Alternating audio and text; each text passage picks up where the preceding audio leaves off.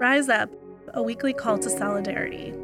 Monday, December 19th, by Christopher Kerr. Joseph has a tough decision to make in this Sunday's gospel.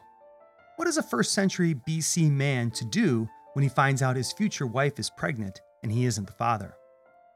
Joseph plans to take the high road and seek divorce, but to do so quietly, so Mary is not scorned. Until an angel appears with a message. Do not be afraid to take Mary, your wife, into your home. For it is through the Holy Spirit that this child has been conceived in her. She will bear a son, and you are to name him Jesus, because he will save his people from their sins. All this took place to fulfill what the Lord had said through the prophet. Behold, the virgin shall conceive and bear a son, and they shall call him Emmanuel, which means God is with us. The call to action from God could not have been clearer, and Joseph trusted in this call and welcomed Mary into his home. He overcame fear, listened well, and took bold action. The rest is history. Jesus is born, Emmanuel. But what about you or me? Do we get angels too, to help us understand exactly what God is calling us to do?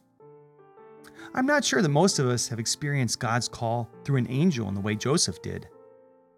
However, I think there are angel-like moments in each of our days, and we need to be ready to listen and be willing to act just like Joseph. As we enter this final week of Advent, let's be more attentive to listening for these angel-like moments in the following ways. What are those who are most vulnerable in our midst calling us to do? The children, the elderly, and those struggling with physical or mental illness. Who in our community is calling out for help and compassion? Recently arrived migrants, those experiencing homelessness, mothers and children in crisis. How might we hear God's call in relation to our care for the earth and its impact on the livelihood of our global family? The quality of water and air in your community, especially for those who are most vulnerable, and the impacts of a throwaway culture on local and global communities. Overcome your fear, listen well, and take bold action, just like Joseph.